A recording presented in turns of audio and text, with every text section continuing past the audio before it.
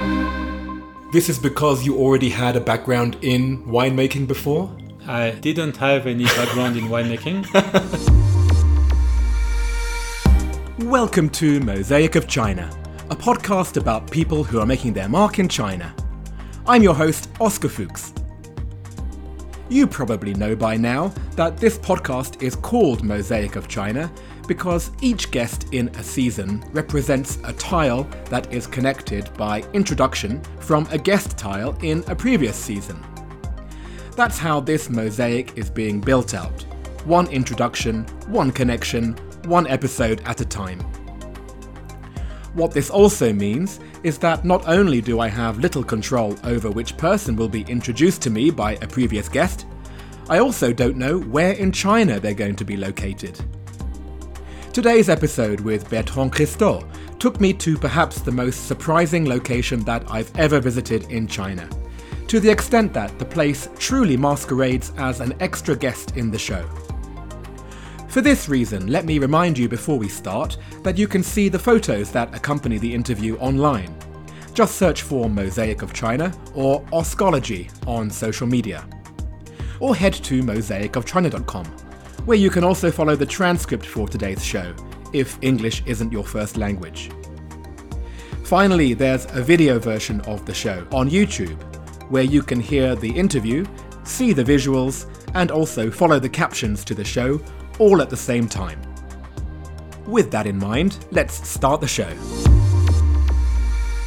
I am here with Bertrand CRISTAU, and I wonder how I would describe you. How do you describe yourself? I have been working in China nearly all my life. In fact, I have two companies. The first one assisting French companies to make business with China. The second company makes wine in the Tibetan place of Yunnan, near to Tibet, and that's where we are today. Exactly, and maybe people listening can already notice the sound quality is a bit different to the usual episodes because I have come to Yunnan, to the village where you have your vineyard and your winemaking operations, and we are sitting in a lovely hotel that you have helped to book for me, and we have set up this studio with a table and my suitcase on top. Yeah. What object did you bring that in some way represents your life here in China? So I made it quite simple. I brought a bottle of wine, our new white wine. We just started in 2018 to make white wine, and this is our first vintage. So even the label is still not the official label. Excellent. Can you please explain whereabouts in Yunnan we are? We are maybe 60 kilometers from Tibet. We are also, I think, 50 kilometers from Myanmar. So really in the northwest corner of Yunnan. Devotee is a 3 hours drive from Shangri-La already. And here we are 1 hour more drive from Devotee, down the upper Mekong Valley to this small village of Zhejiang, known for its church. French missionaries arrived here 150 years ago, planning to evangelize Tibet. But every time they went to Tibet, they were pushed back either by the Chinese or the Tibetan. So they set up here on the opposite side of the Mekong River so that it was easier and they could develop. When they built the church in Zhejiang, they started a vineyard. Probably this is the older vineyard in China now. Interesting. So why was the vineyard so closely connected with the Christians who came? Because during the Mass we need wine, which represents the blood of the Christ. At that time, they were importing the wine from France, but it took a very long time. It was very expensive. So they decided to make their own wine. And we have one plot now next to the church in Zhejiang, which is the grapes coming from France, which very interestingly, in fact, no more exist in France because we had phylloxera in France. And the old varieties all died in France. So this is probably the only place in the world where we can still find these grapes. What's the variety called? They call it Rose Honey, which is only a local name. And in fact, I believe that they took this name from other places in China, which was also probably other varieties brought by the French missionaries. Right. in this really remote area, we have this little corner of French culture. Yes, exactly. When I first arrived here, that was in 2012. So we started to walk 3 hours. We stopped in a small house in the mountain where some farmers were taking care of their cows. And suddenly we had a smell which is a typical French smell. And they were preparing a beef soup exactly as we do in France. Wow. So maybe the missionaries teach them how to prepare this beef soup. Also, we still have one person remaining who learned French with the missionaries. He's 94, 95 years old now. He can still speak some French. He can also sing French songs. Another thing funny is that mostly the local people are Catholics. Some have Chinese names, but most have Christian names. So we can see a lot of José or Joseph, Agatha, Maria, Anna, Helena. Yeah. What percentage of the people in this village are still Catholic? Sejong has around 2,000 people. So they have roughly 60% Catholics and 40% Buddhist. When we say Catholics, some are going to the Mass regularly, some are not going, are only Catholics by tradition. In the Tseku, the place where we have our cellar, it is maybe 97% Catholics. It is quite unique to have Tibetan Catholics, because usually Tibetans are all Buddhist. Wow. There are Tibetan Catholics in the world. Yeah, exactly. Yeah. Are you also Catholic then? I am also, and that is one reason why I came here. In fact, I'm reading a lot of books about missionaries in China, and one of these books was written by Father du Bernard, who was a father here. I thought that this book was very interesting, and it was a very special place in China. Yeah. Some people had houses, but some still were living in caves, so that was a very wild place. So I wanted to visit, but I couldn't find the place because all the names of the places they mentioned were all in Tibetan. And on the maps, you only have the Chinese names. Right. No, you don't have the Tibetan name. So I gave up. But in 2012, I received an email from somebody I don't know who told me there's a project that needs your help in a small Tibetan village in Yunnan. Immediately I thought that is the place I'm looking for. So I immediately answered him, okay, thank you. I will go to visit and to check this project. And so during the summer, I came here with my daughter, and I love the place really. So from that time, I came here every year. And in 2014, a French guy who was here before I arrived set up the wine project. He proposed that I participate in the project, so I invested a little and I took over in 2017. This is because you already had a background in winemaking before? I didn't have any background in winemaking. I am from Burgundy. Okay. And my grandfather had a small vineyard. So when I was young, I spent all the summers in his place, playing in the vineyard. Sometimes he asked me to help to clean the bottles, to bottle the wine. So I did some, but I never thought at that time that one day I will end up making wine. What actually is your background? I am an engineer. Okay, I can see it now. So you had at least the childhood stories of being in vineyards, you have the China connection, and you have the scientific mind. It's like this was meant to be, Bertrand. Yeah. Well, you know what? You said engineer. That made me remember the person who referred me to you from last season, which was Vladimir, exactly. Let me play you this. Bertrand CRISTAU. He has arrived in China 20 years before me. Most interestingly, he has recently opened a vineyard. And I'm really looking forward to hear Bertrand next year. We are from the same school in France. We have an alumni association, so I knew him through the alumni association. He was one of the first from the school to set up in Shanghai. I was the first to set up in Peking. So after when I came to Shanghai naturally, I met him and we started to develop the alumni association together. Got it. Okay, so you were in Beijing. So what is your background in China? Can you give me the short version? Okay. During my engineering studies in France, I started to learn Chinese. Everybody in the family was always saying that I was very similar to my father, which upset me a lot. So that is very different from what my father did. So I think that's a new opportunity to discover new things. And my father went to many countries in the world, but never came to China. Okay. So that was something I could do that he didn't do before. This whole thing is just a competition against your father, isn't it? Yes, at the start that was, in fact. So I arrived in Peking the first time in 1980, only for 6 weeks learning in the university, and I loved it too much. So I decided that I have to come back. First, I took 1 year holiday. I went to Africa to take some time because when we study, we don't have a lot of time. And after this year in Africa, I came here first as a student in 1982. That's where I met my wife also, who is a Pekingese. And I started to work in 1983 in a small company, which later I bought. And now I am the only owner of the company. Wow. And so then you moved to Shanghai. That was much later, was it?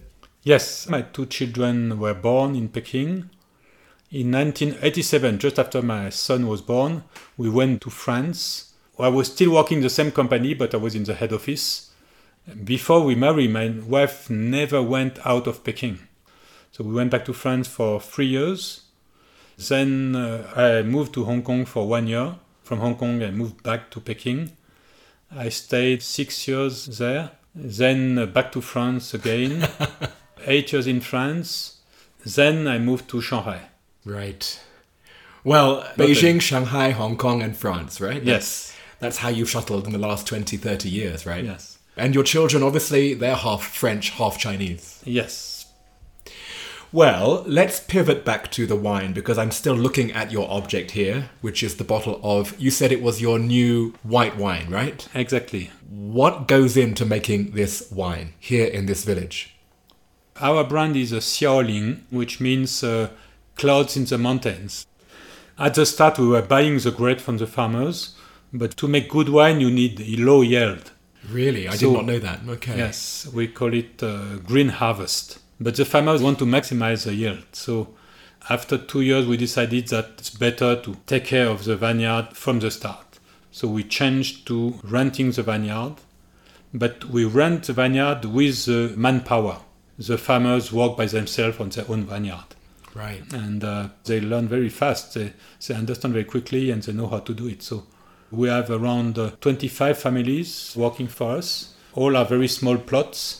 Maybe 1.6 mu per plot, which is 1/10 of an hectare. And it's not in a contiguous area. These are plots which are spread around the village, right? Not only spread around the village, spread around many villages. We are in a region which is very particular and very unique in all the world, I think. We are at a latitude where usually you cannot grow vines.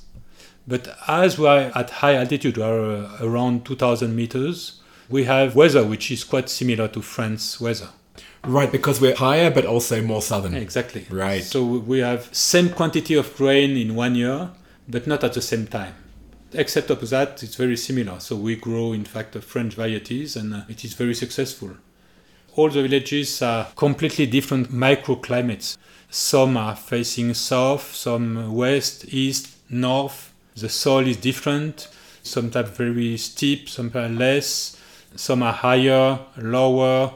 If you have 1 degree difference, you will have a different wine. It will not be ripe at the right time. But you do have all these differences. You have these different plots. Yes. So do you blend them together to make your wine, or do you have separate, distinct wines which represent different plots? We blend it. That is Bordeaux style, in fact. But as we have quite strong Burgundy roots, we want to develop the Burgundy style. Single vineyard wines, one each in different villages, so that we can show the difference between the villages. So each village then can have ownership of what they create, and they can have their own pride in their village and what the village makes, which I guess is a great legacy from all those years ago. That's what we expect to have, yes. I would like really to develop this region like Burgundy. This is the only place in China we have this idea, and probably the only place in China we can do it. Because, for example, in Ningxia, which is the biggest wine production region, they have hundreds of hectares of similar land. Let's move on to the actual drinkers of the wine. So we've talked about the creation of the wine.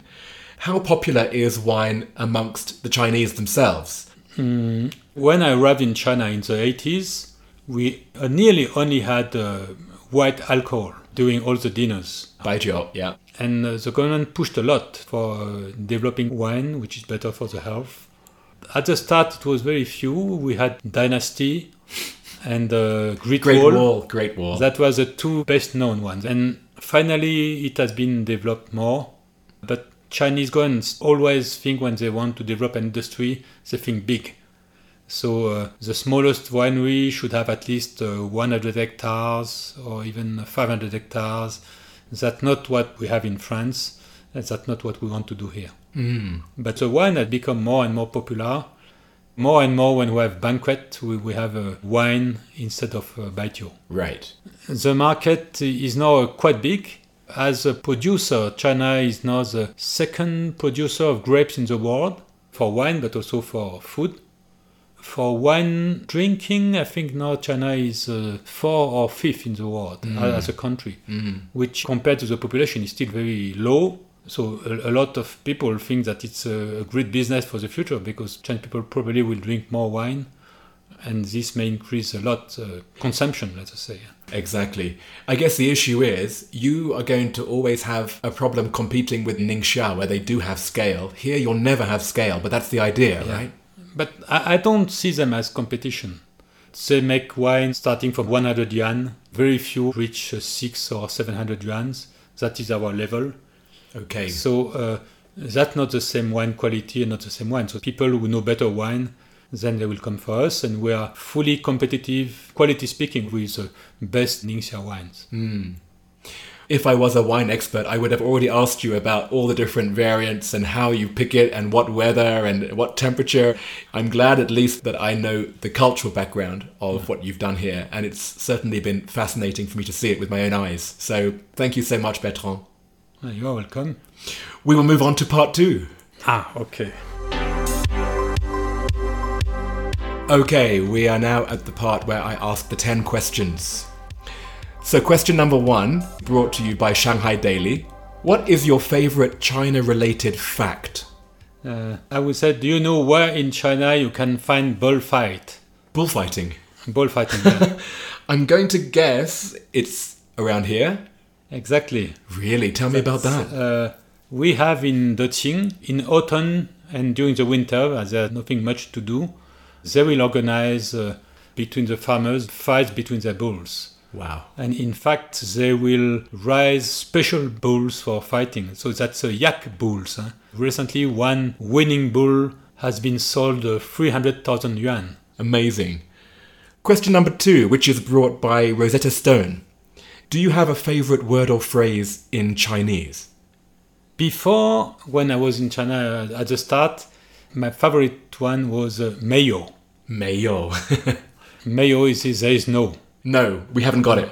We haven't got it. At that time, a lot of things were missing. For when you went to a restaurant, you order from the menu, mayo. You want to buy air ticket, mayo. So that was the most common and probably the first phrase every foreigner knows in China. Another one is mama hu hu. Horse, horse, tiger, tiger. It's, how we say in English, it's roughly like that. Yeah. It's estimating, right? It's just about. I like both of those. And in fact, those answers connect you to previous episodes of the show. Okay. Because mayo was also chosen by Emily Madge in season 1. She was working at the Shanghai Aquarium and she had to export 2 beluga whales from Shanghai to Iceland. Oh. And she had to deal with the red tape and many questions that she asked the officials. She got the answer, mayo. Mm-hmm. And the second one, Mama Huhu, that was chosen in season 2 by the curator Zhang Yuan. He's the only Chinese person that I've heard use that phrase. Whenever I hear Mama Huhu, it's usually a foreigner. Yeah. Because it's a favorite among foreigners. So I'm glad that there is a non-Chinese person who has chosen it because I think it's a very popular phrase among non-Chinese. Mm-hmm. Question 3. What is your favorite destination within China? No, it's certainly here. When I say here, it's the Mekong Valley, but even more Salween Valley. I am now planning to retire here. Retirement means probably not the full time here. I will certainly go back to France sometime, but I would like to have my base here. Before I came to this region, the place I prefer in China was Guilin. Do you mean like Yangshuo? Yes. When I say Guilin, it's not the city of Guilin. I have no interest. But not only Yangshuo. Yangshuo, yes, it's very small village and nice landscape. People are nice also. North of Guilin, there's another place. It's named Ping'an, where they have a lot of rice paddies, which is also very, very nice. I hope people don't go there because it sounds like it's still a bit of a secret. I think it's already popular. It becomes more popular now, yes. Thank you. Next question. If you left China, what would you miss the most and what would you miss the least? What I would miss the most probably is the Chinese food. Peking roast duck. Of course. Beijing Kaoya. Yeah, Peking Kaoya, yeah. I actually haven't had that in years. Do you know a good place? You have it in Shanghai as well, yes, right? Yes. Probably the best place to have a Kaoya in Shanghai is Dadong Kaoya. Another one is Yawang, which is not bad also. And what about the thing you would miss the least? When we make a joke, the Chinese, very often they do not understand. Oh, yes. And that's what also one thing that I like here, in the northwest corner of Yunnan. Here the people joke like Europeans. Really? Yeah. I don't know if it's Tibetan. I see that very often they upset Chinese Han because the Han do not understand how they joke. But for us, it's very natural, in fact. Isn't that funny? Yes, my jokes go nowhere with most Chinese people. Yeah. So maybe I should be moving here as well. Sure. That's great, thank you. Next question, which is brought to us by Smart Shanghai. Where is your favorite place to go out, to eat or drink or hang out? I do not have a favorite place. When I go to a restaurant, I will always order the dishes I don't know. My wife will always order the dishes she knows the best. Yes. To avoid any risk. But so I don't have a place I will often go regularly, no. I always want to try new things. The next question. What is the best or worst purchase you have made in China? I will tell the best one, which is a small stick, like a small spoon, to clean the ears. I never saw that in France before, but in fact I find it very useful. Yes, it has the scraper, right? So the kind of scraper, yeah. Yes. That is a funny one. I first saw it in Japan. So one side was the cotton bud and the other side was the spoon. Because they do say that putting the bud in your ear is bad for the eardrum because you can very easily go too far. Exactly. So this one you can really scratch out. It sounds gross, but it is clever, guys. What is your favorite WeChat sticker? So I am influenced by the region we are now. It is a guy who welcomes guests with a white, I guess it's a scarf. Scarf, yeah, a white scarf, yes, I forgot the name. That is a tradition in Tibet. When you receive a guest, you will give him a white scarf. Written aside it, Jassi de le, which is the way Tibetan will say to welcome people. Okay. And when do you send a sticker? When I want to say hi to somebody or thank you, it has a lot of meanings, in fact. So it's a bit like shalom in Hebrew or... Yes, exactly. Aloha in Hawaii. That's useful. And how do you say it again? Jassi de le. Jassi de le. Yes.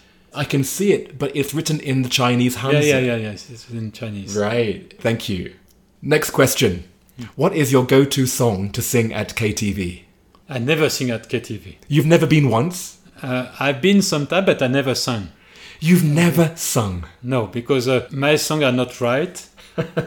And my wife now forbid me to sing. So I have a good excuse. You must have sung in front of her. When did you sing?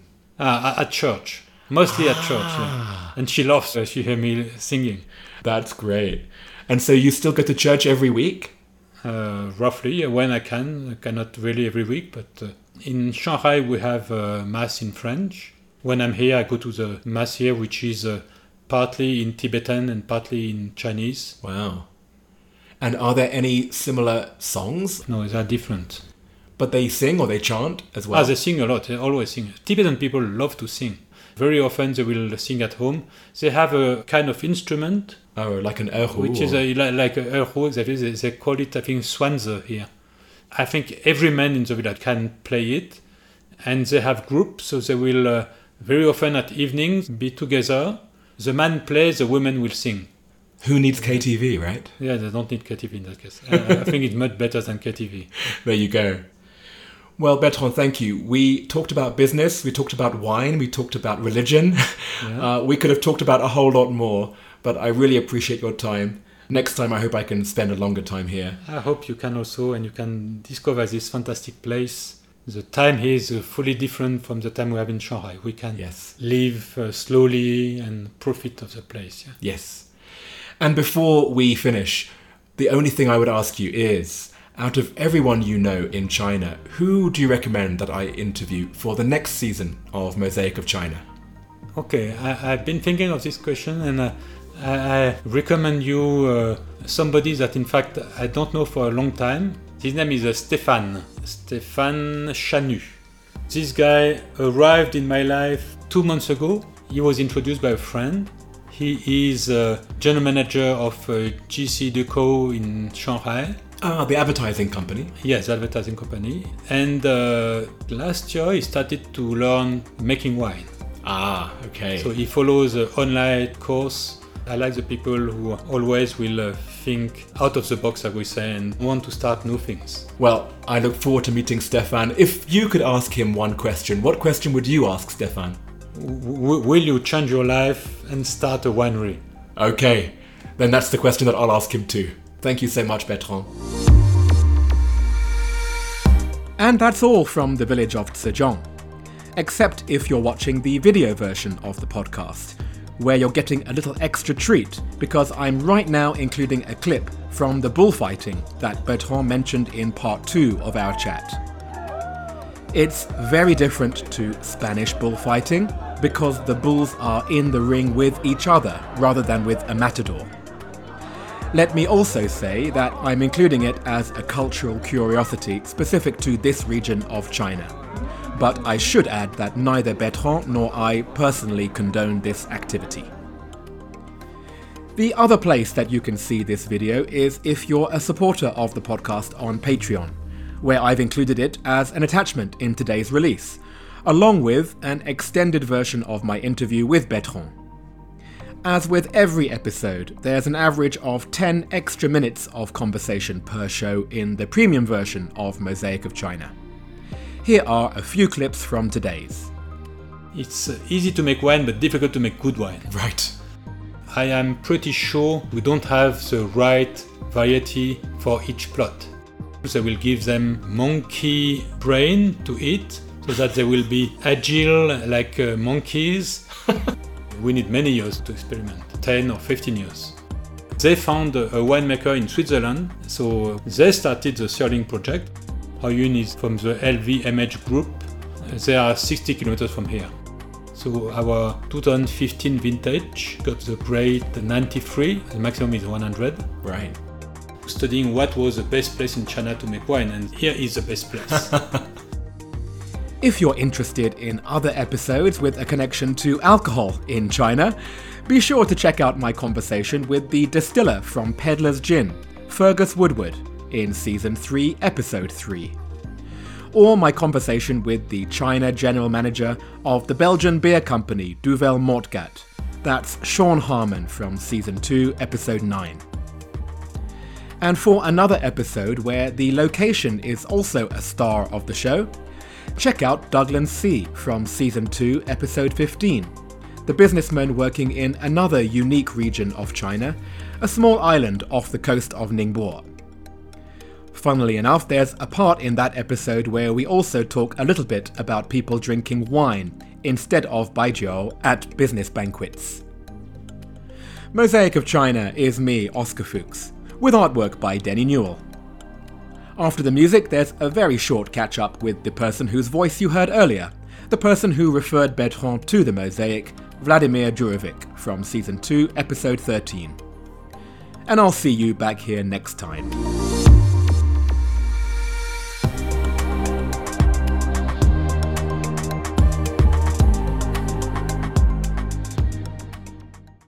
Hello, Oscar.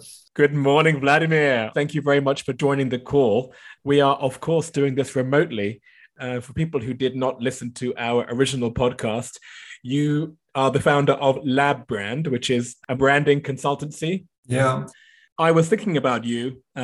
People who have heard our original episode would remember how much both of us are geeks when it comes to the naming side of your business. So naming brands who wanted to come into China, giving them Chinese names. What I was thinking of was there were a couple of brands that since our original episode have closed their doors basically in China. And I was thinking of LinkedIn, Ling Ying. Does it affect you when something happens to a brand that you helped to name? I'm glad you didn't mention Ying from Airbnb, right? Because it's also of the recent news. I mean, so the list goes and goes. And it's true that we feel sad when one of our clients or one of the brand that we created is forced to stop some of the operation in China. But most of them, actually, the brand continues in terms of in the mind of Chinese customer, if not having operations in China. So what affects us is more the cut between the West and China that we observe. And we feel like we are a builder of bridge, and we still hope that the words and the names will be very resilient in the brains of our Chinese audiences for those brands, and that there will still be a bridge that can be reused in the future. Oh, well said. The office and the business went very well during this period. Actually, we won our biggest project. We had more than 25 people working together to win a very complex project we're doing for the first time. Winning or losing it will have made a very different picture, but we ended up on the happy side of winning it. So it was good. We were lucky to find a way to not drop. Our biggest projects at the moment are about helping our clients to orchestrate complex experiences so that they create lasting impressions to their customer, also to make them meaningful. So that's what keeps us busy. Right. Makes sense. And of course, that's something which as a consumer, I understand entirely. Well, thank you, Vladimir. I'm very glad that you were able to introduce me to Bertrand as part of this project. It means that you will forever be connected. Thank you, Oscar, for this chain of mosaics that you are forming here and weaving together. We are definitely connected. And I think this is very meaningful in this time to have this continuity and this chain of humanity, to reconnect, to invoke these connections and to feel the energy and the belonging that we can get from it. You're definitely in the right business. You branded it much better than I could myself. Thank you so much, Vladimir.